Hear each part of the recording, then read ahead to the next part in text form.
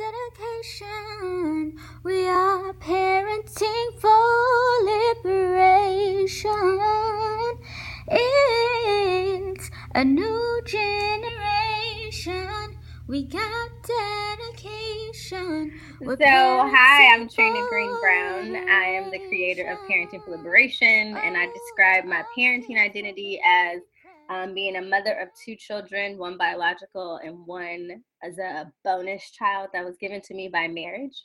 And I co-parent them with my partner in Los Angeles, California. And the project that I created is really rooted in their liberation. So like, what can I do to be the best parent that's most liberated and uninhibited so that they can also be free, whole, carefree Black children in a day and age where that's not what their life is set up to be by the world. Right. So that's what I'm up to over here in Southern California. What about y'all? Hey, Trina. Hey. I'm Ignacio Rivera. I'm Mandy Rivera, or Amanda. And we do our online talk show called Pure Love, or Pure Love Talks, if you're looking for it on YouTube. And you want to say a little bit about it? Well, it basically is about just interactive, continuing dialogue between parents and their children or guardians, and however other words you want to use for that dynamic, about sex, sexual education, just everything that it entails to combat, prevent, stop, eliminate child sexual abuse. Yeah. So we do our show to kind of share, storytell the good, the bad, the ugly on, what it is to be a parent and talk about these really hard topics, but really like push the envelope and actually talking about it, and then like dissecting what is sex education. Yes, and I love that y'all do it together, like a little dynamic duo over there. Yeah, I totally need this conversation because I'm just gonna admit I have not, although I'm parenting for liberation, I have not been the most liberated when it comes to talking about sexuality. Not that I've been super conservative. It's just like, if I don't talk about it, we don't talk about it, which is probably the worst thing, right? Which I know is the worst thing. And I'll just also admit, like, I've been doing work in gender-based violence for the longest, right? Like most of my career, even from when I was carrying my child in utero, I was working in gender-based violence. So I was like, I'm supposed to know how to do this. And then now that I have a child, I'm like, I don't know how to do this. So he's 9, she's 14. I know, like the 14-year-old, I'm just praying that her mom is talking to her about this. Because I'm like, is that my place to talk about this with her? Do I talk about it with her like the cool stepmom? But for my son, I can't just assume that his dad is doing it. Like, I need to get on my game. So thank you. I need your help. Yeah, and I would say, like a lot of people down themselves and get really, hard on themselves when they don't do it, or they say they didn't do it right. And really, everybody does it in their own way. What I'm trying to push is that we're actually having the conversation. No matter if we fumble, we might not know all of the stuff, but just making it normal. Just making it normal. I feel like having these conversations is almost like when your child or teenager or whatever is actually experiencing. It's like almost the same. Like, you have no idea what's going on or what's going to happen or how is it going to be, who is it going to be with, but you just figure it out as you go along. You make mistakes and you grow and you learn what not to do, who not to, deal with, what your boundaries are. I feel like that's the same thing with talking to your kids about sex too, because there's never a right time except all the time. Right. And I feel like, the all the time part. And I feel like as a co-parent, it is, your place to discuss these things. If you're a family, it shouldn't just be like, well, biologically, you belong to them, so you have that conversation. It should be the both of you, as well as, the other parent, the biological parent of your daughter, and as well as talking to the father of your son to see if you guys can collaborate, or if he has said anything, what information has he given, so you can maybe piggyback off of that, or see where you need to fill in the gaps, because sometimes, you know, men leave a lot to the imagination. So, you know, I feel like it's better to get unimaginable.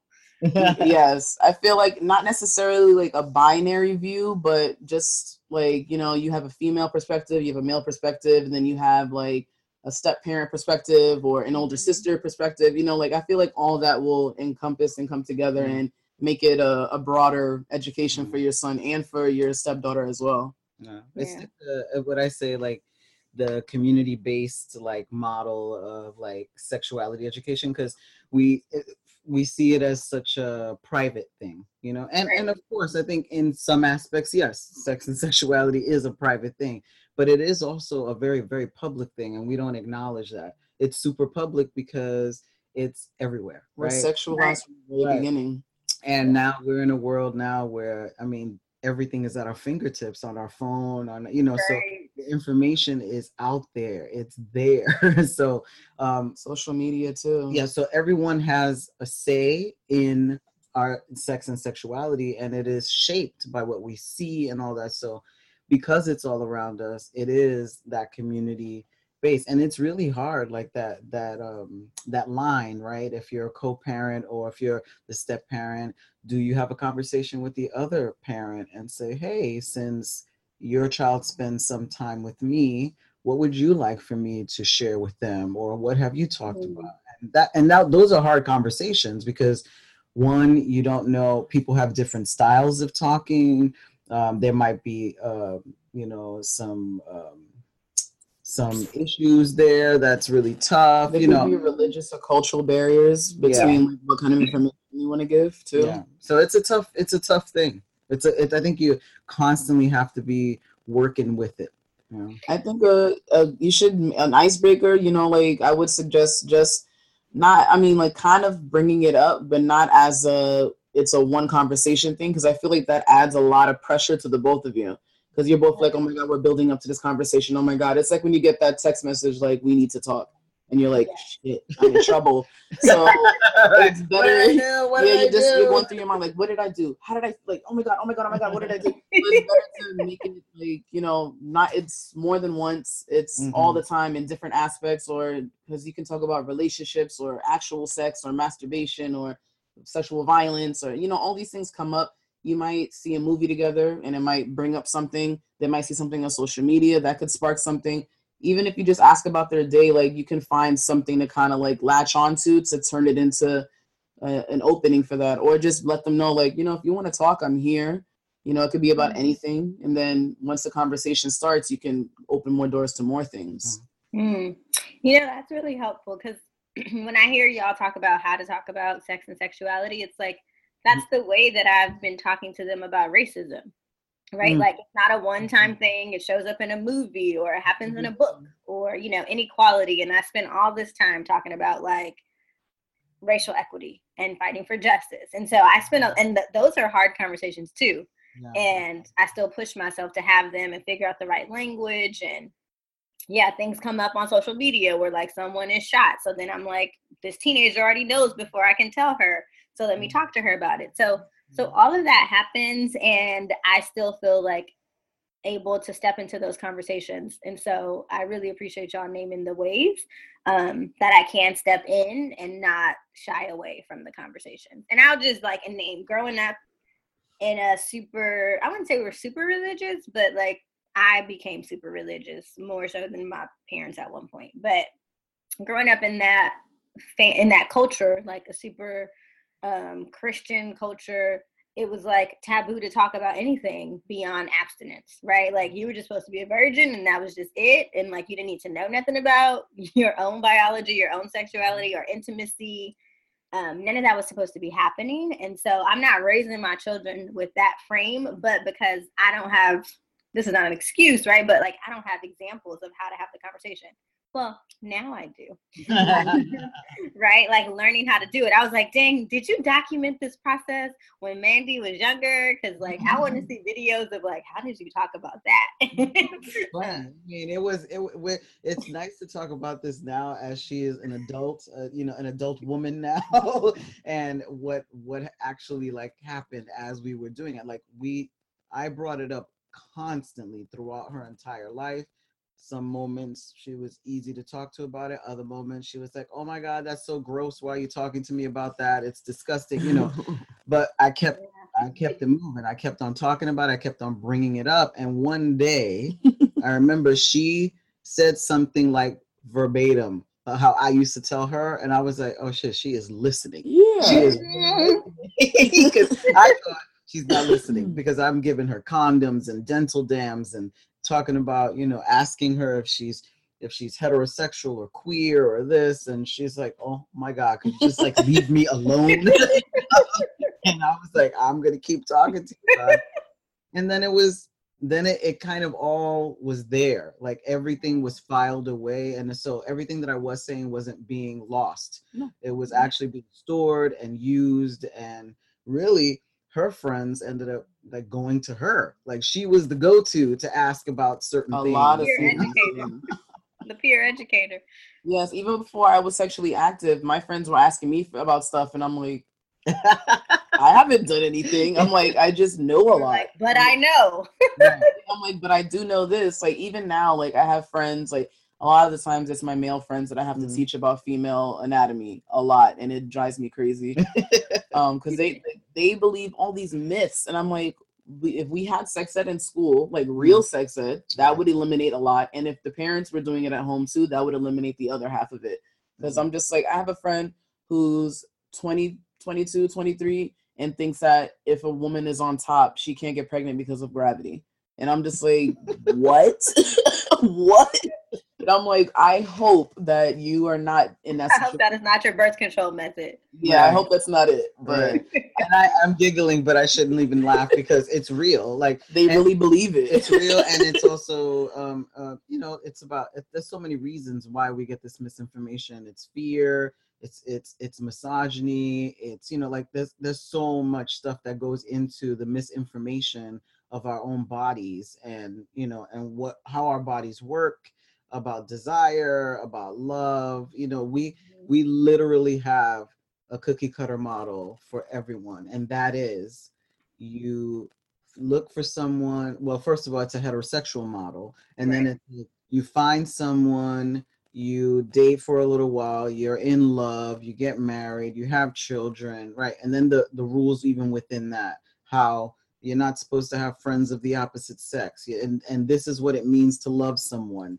You know, if the you're forever. a real woman, you're like this. If you're a real man, you do this. Right. And it's like the forever thing. There's so many, and none of, I think those by themselves as the only, you know, thing doesn't work. If it's in the context of this is one of many ways that this could happen, then it's a different conversation we're having. So it really like broadens the idea of what sex is, and really when I say sex, I've said this a million times, it's just like, it's not just insertion. We're not talking about insertion and pregnancy and possible STI.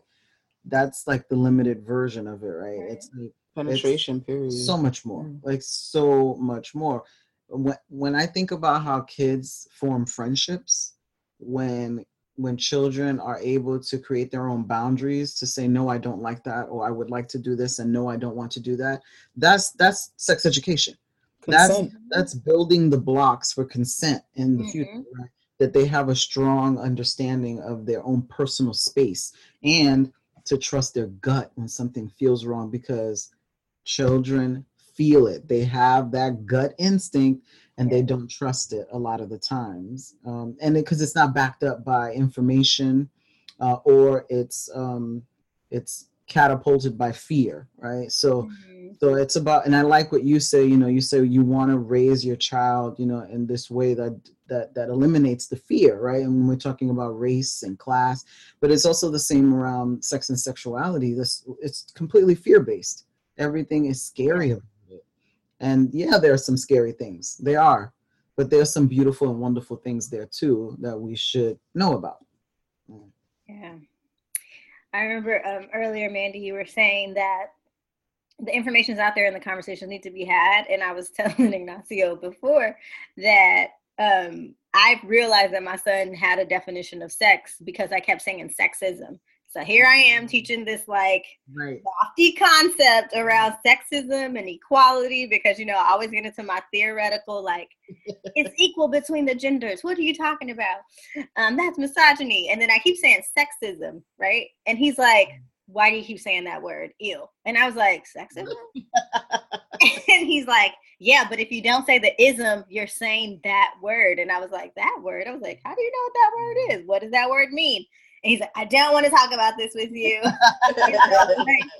Ignacio, as you was describing, talking to Mandy about it, I sometimes like, ew, I don't want to talk to you about it. And I just like kept going and digging. And then I found myself in some place with him, learning that he learned about it from his fellow third grader.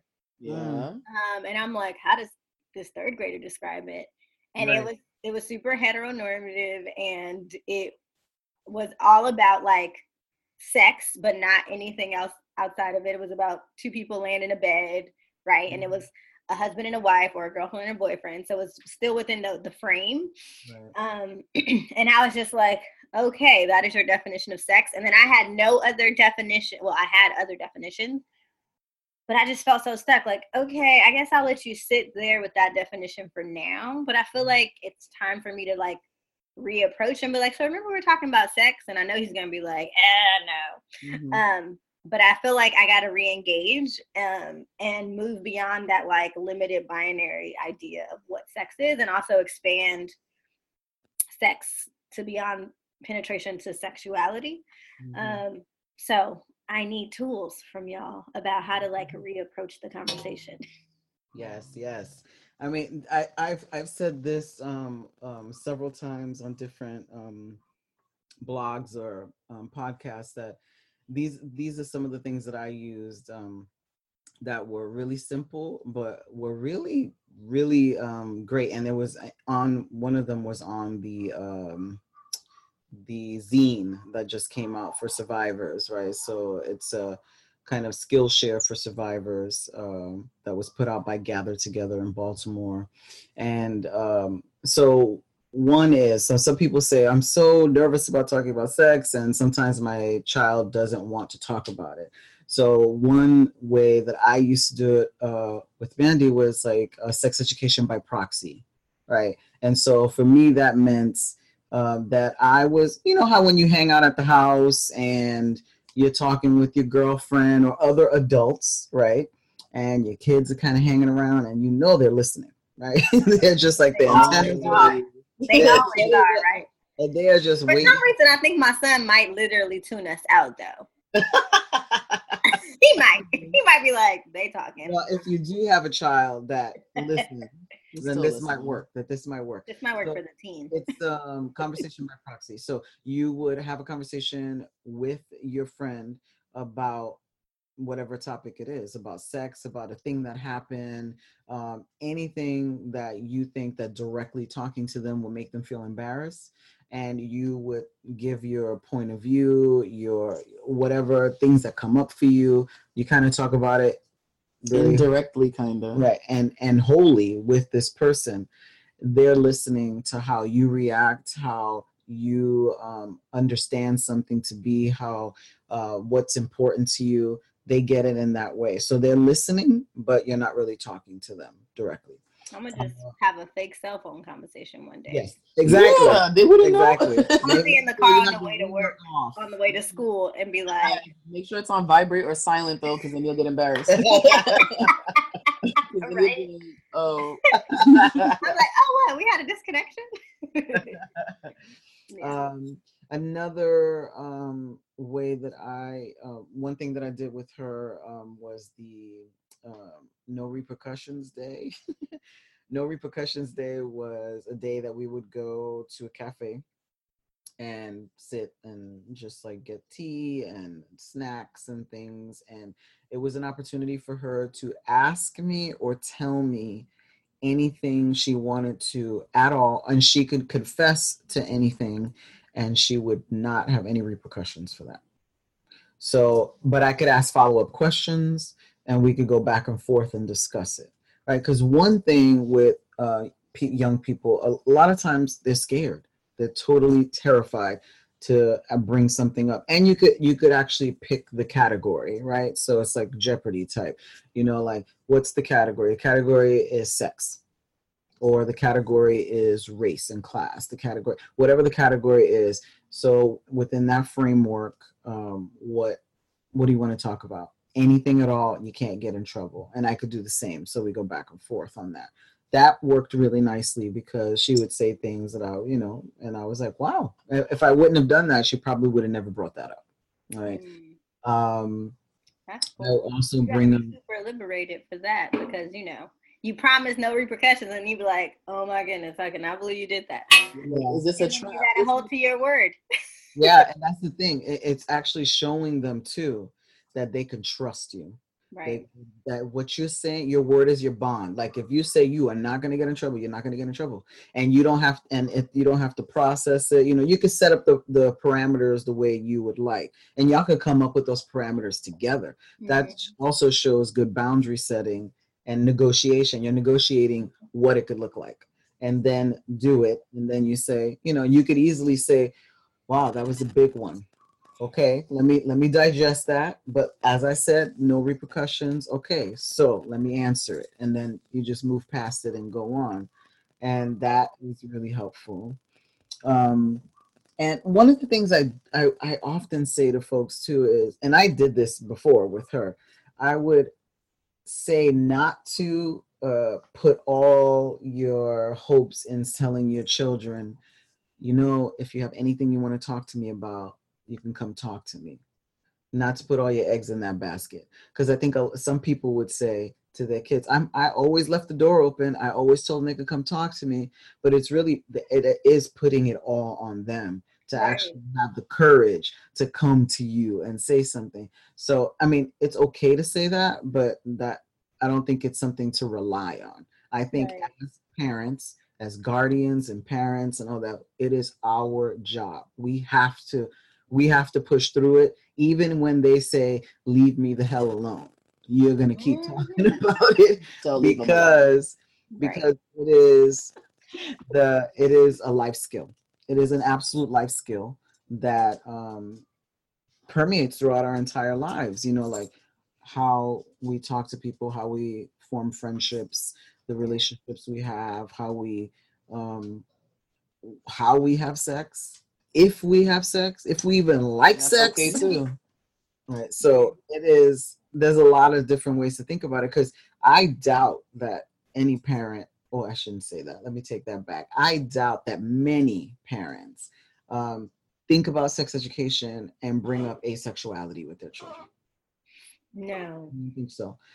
Because that is a topic of sex. I feel like our society is so sex driven that we can't even imagine a person not wanting it at all. It's just like, that wasn't even, like, a lot of people, that's not even an option, like even in schools. Like, it was a while before I even heard about what asexual was and what it meant. I didn't even know that was a thing, or not a thing, but I didn't know that people were like that. So I'm like, imagine if people knew that when they were younger, and what if they like discovered that was them? Like, how do you talk to your kid about that? Or like, how do you have these conversations with them when they're not even sure of their own sexuality yet, or their own bodies, if they've even explored their own bodies, things like that. So that also goes into it. Yeah. I also think storytelling. A lot of parents don't like to do this. A lot of parents, I think, in terms of, sometimes we don't share things because it gives us leverage with our children. And so I often talk about power dynamic as a parent. As parents, we have power over our children. And a lot of times we use that power, right? We use that power all the time. And so sometimes we don't want to share, and sharing often humanizes us and makes us vulnerable. And I think it's a big thing. We have to make ourselves vulnerable. So if we want our kids to open up and talk to us about the thing that they're going to do for the first time, the first kiss, sex, talking about, pregnancy prevention or STIs, relationships, queerness, polyamory, monogamy, kink, all of these things, we have to give a little too, because for most parents, we're like, it's like this little fantasy thing. We don't really know much about it. You just kind of see it or you don't, and that's it. Right. That's why most people think of, when they think of their parents as sexual beings, it's like, oh my God, gross. Ew. Yeah. Like, you don't want to think about your parents having sex, right? Andy's shaking that head, huh? There's not enough therapy in the world. Wait, see, you just said that we're supposed to share with our kids. Mandy, like, don't worry. I mean, you can share, but that's the visual aspect. It's like, you don't need it. I don't know how else to share without telling the story. Let's just take just a little less adjectives. A little less adjectives. Not so descriptive. I mean, for one example for me was I shared with her about my relationships, what I was going through when I was sad, when things were going good, and really when things went bad. Like, I cried to her. I would cry to her and tell her, this person hurt my feelings, or I'm hurt, or they're an asshole, or whatever it was. She really got to engage with me about my relationships, like what I was struggling with, and we were talking back and forth about it, and she comforted me, and she saw that I was a real person. Yeah. And actually, like, it made me feel like a sense of pride. It made me feel good, like, wow, like my mom is talking to me about stuff. Like, you're asking me for advice, like, and you're listening to me. That's a big thing, because I know a lot of parents, like, well, I don't know personally a lot of parents, but I know a few of my friends dealing with their parents, they weren't allowed to, like, get an access to a personal story, and on top of that, give an opinion, and not be grown folks' business. Yeah, it's exactly grown folks. Grown folks conversation. Yes. Yeah. So it's but I think that's really important, and like, just to play devil's advocate, like, I've also heard people say, like, I've been in different parent workshops, and it's like, people say, like, don't burden your child with your problems, don't burden your child with your, I don't know, troubles. But hearing you describe it, it actually created a way for connection and bonding, to be able to share. And like, I'm like, how do people figure out that balance? Like, I don't know if we're supposed to be superhuman or superheroes to our kids and never have problems, which I feel like is unrealistic. So just hearing you give this example, I'm like, yes, I'm all for it. And then I remember in other workshops that people are like, you need to figure out your own way to heal, and don't bring your pain to your kid because it's too much for them to handle. And I was like, what? Yeah, I think it really does depend, right? Because every child is not the same, right? And so there is never going to be a cookie cutter model to raise our children, right? So if we can take some of those advice, and then we put in what works for us. So a lot of people ask me, what is age appropriate? What is age appropriate, right?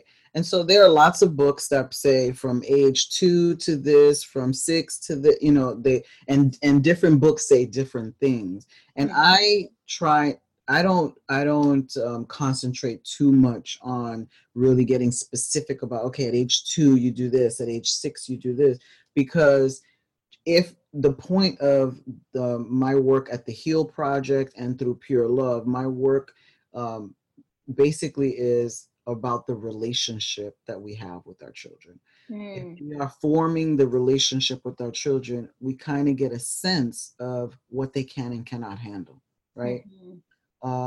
Most likely, not all the time, most likely. And we're also human people. We fuck up. It's okay. Right.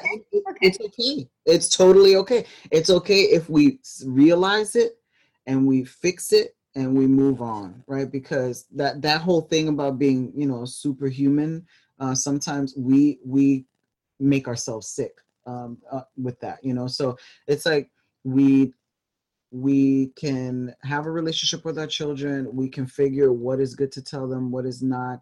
And people get bogged down by, they say, well, you talk about kink, I'm not talking to my 6-year-old about kink. And I'm like, no, you wouldn't. There's layers to it, and there's still lessons in teaching about kink, like consent and boundaries and communication. And there's still things age appropriate that you can pull out of that conversation. Right. For your child. I love the piece about the relationships. Oh, I'm sorry. Were you talking, Mandy? No, I was just going to say, like, I work with children, so I try to find little ways to teach them about consent and things too. because I'm like, the rape culture is ridiculous. So I try to teach them about consent in ways like, if they get upset because a kid is not sharing a toy with them or something, I go up to them and I'm like, okay, like, what's going on? Why are you crying? Like, what's going on? They're like, well, she didn't want to give me her toy. And then I'm just like, well, that's okay. That's her toy. So she has the choice whether to say yes or no. So you can ask her and then she can give you an answer. And you may not like that answer, but you can't do anything about that because that belongs to her. So that's her choice to make. So like little by little, I give them lessons like that. And then they'll be like, oh, okay. So I'm like, so go ask and see what they say. Because I'm not going to tell her to give you her toy because that's her toy. That's her choice to make. So you can ask her. And then when you get her answer, then we move on from there. So I try to do that with them, like just little things like that, because they may not realize it now, but later on, maybe another situation might arise and they'll be like, wait, let me make sure that's okay before I do that. So if you do that, then, I mean, that's great right there. Thinking before you act on something could save somebody's life. Yeah. And it also helps that, you know, in the example you gave, the little girl, right, be able to use her voice and like make choices about her body or her objects or what belongs to her in ways that I can hear that same story playing out, where I can hear someone telling the little girl like, oh, you should share, be nice, and all of that. Like like you said, the rape culture is so real in our culture, that it even is like playing out in young children's relationships around boundaries and consent. So yeah, I know that y'all do this project and it's explicitly about ending or preventing sexual violence. What inspired y'all to make the connection between healthy sexuality and talking to young people and your children about it and preventing sexual violence? Well, it started with the fellowship that I have now that helped me to be able to create the HEAL Project. So the HEAL Project stands for Hidden Encounters, Altered Lives, and it was a fellowship for specifically around interrogating, ending, child sexual abuse. So they wanted people to give innovative ideas on how this could happen. And so we had 8 fellows of color or 8 survivors of color who are now fellows, and then 10 organizations already doing the work, and they got funding as well. And so the platform that I thought about, because I have been doing radical sex education and my work has just been immersed in sex and gender on a variety of different ways. And I think one of the reasons why it's been that way, because it's been my journey as a survivor. It has been my journey in trying to find my own connection to my own body, my own desire, what that meant. And for so many years, how messed up that was. And how I almost screwed this child up when I had her, because I was so in the beginning of my my healing in my survivorship. So in my own work and also talking to other survivors and asking the questions about just talking to them, sex comes up a lot, which is interesting because when we talk about sex education or we think about rape culture, sexual violence, children are completely eliminated from that conversation. So children are left out of sex education, and they're left out of the big work that has been getting done for a long time around, sexual violence or anti-sexual violence against women, girls, people in general, right? And so how can we even discuss rape culture, or how can we even discuss sexual violence if children are not a part of that? And so the link for me is sex, or the abstinence of the sex conversations, because even when we talk about rape culture, we only talk about it, or rape, we only talk about it in the context of it is not about sex, it is about power and control. And I believe, yes, it is about power and control, and yes, it is about sex. To take sex away from it, it really does a disservice and harm, because sex is the very thing that is the violent act. It's the violent act, and it's the thing that is completely altered in survivors' lives. Our sex, our sex is completely altered, right? Whether we're hypersexual, we don't have sex at all, we're terrified of it, of relationships, all of it. And there is a clear connection between being a survivor of CSA, child sexual abuse, and of being a survivor of domestic violence and rape as an adult. So there's the link right there. And so we need to be talking about that, because if we go to conferences and, you know, and organizations doing work on that front, there has to be work being done on the other end as well. There has to be.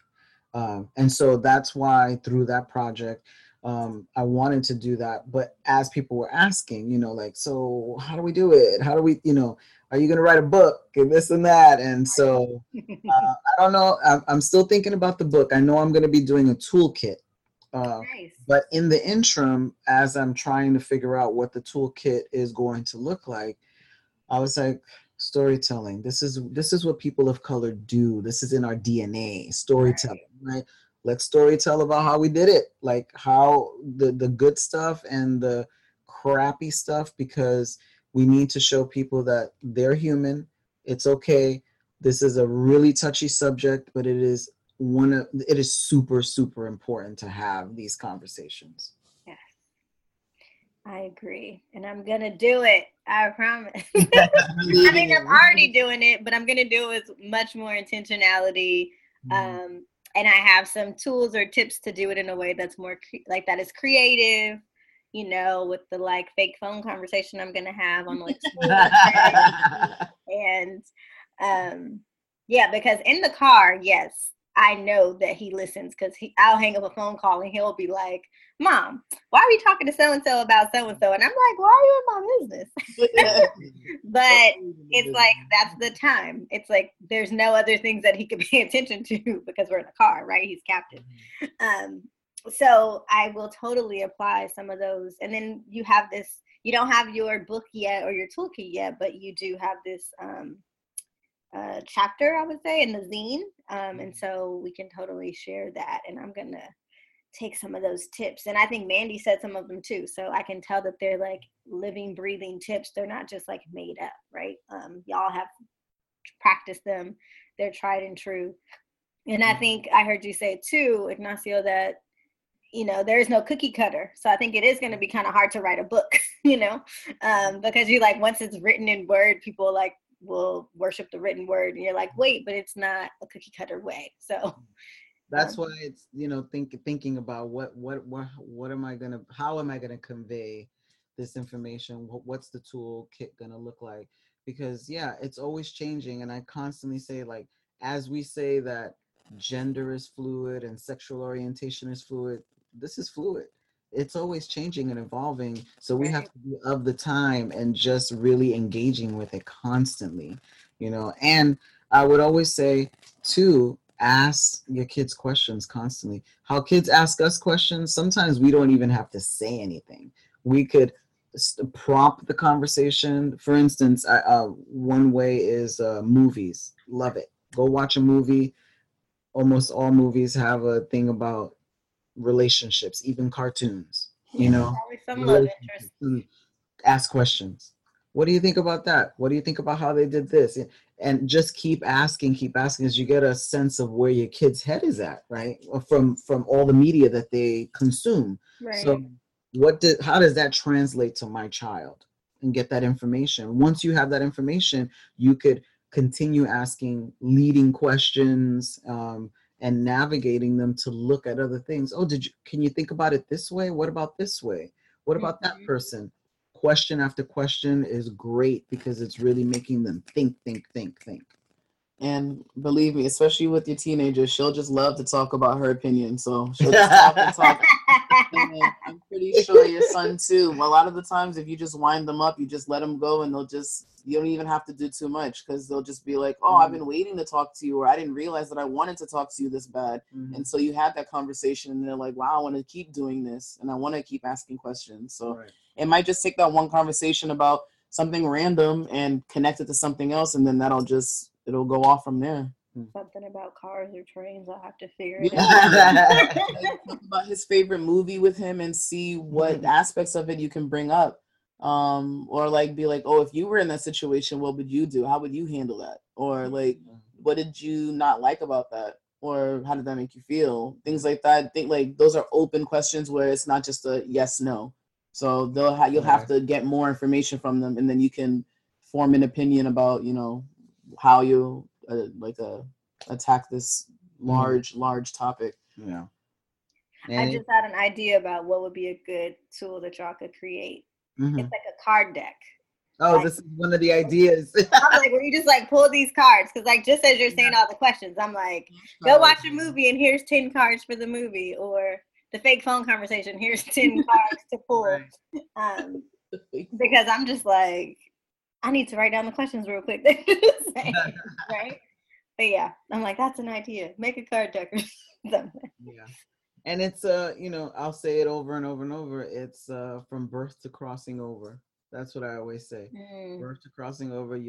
We're still talking. We were just having a conversation about, you know, new relationships, you know, yesterday. So just because I'm like, you know, you got to tell me who you're dating. I'm like, what's their name, blood type, where they live? Blah, blah, blah. I need to know this. Right. So we're talking about that because it's real. Like, and those conversations, like you talk about, you know, talking with your son about race, and you know, I read where you said your internalized oppression, which is huge. When your kids, you know, Black kids talk about wanting to be white, and you know, tackling that conversation with your children. It's the same with sex education, right? Because I often say there is no way I could have talked to my child about sex education without talking about race, colorism, fat phobia, you know, patriarchy. There's it's not a conversation if I'm not talking about that, because all I'm doing is painting a pretty picture. I need to tell her. And I know that some people say we can't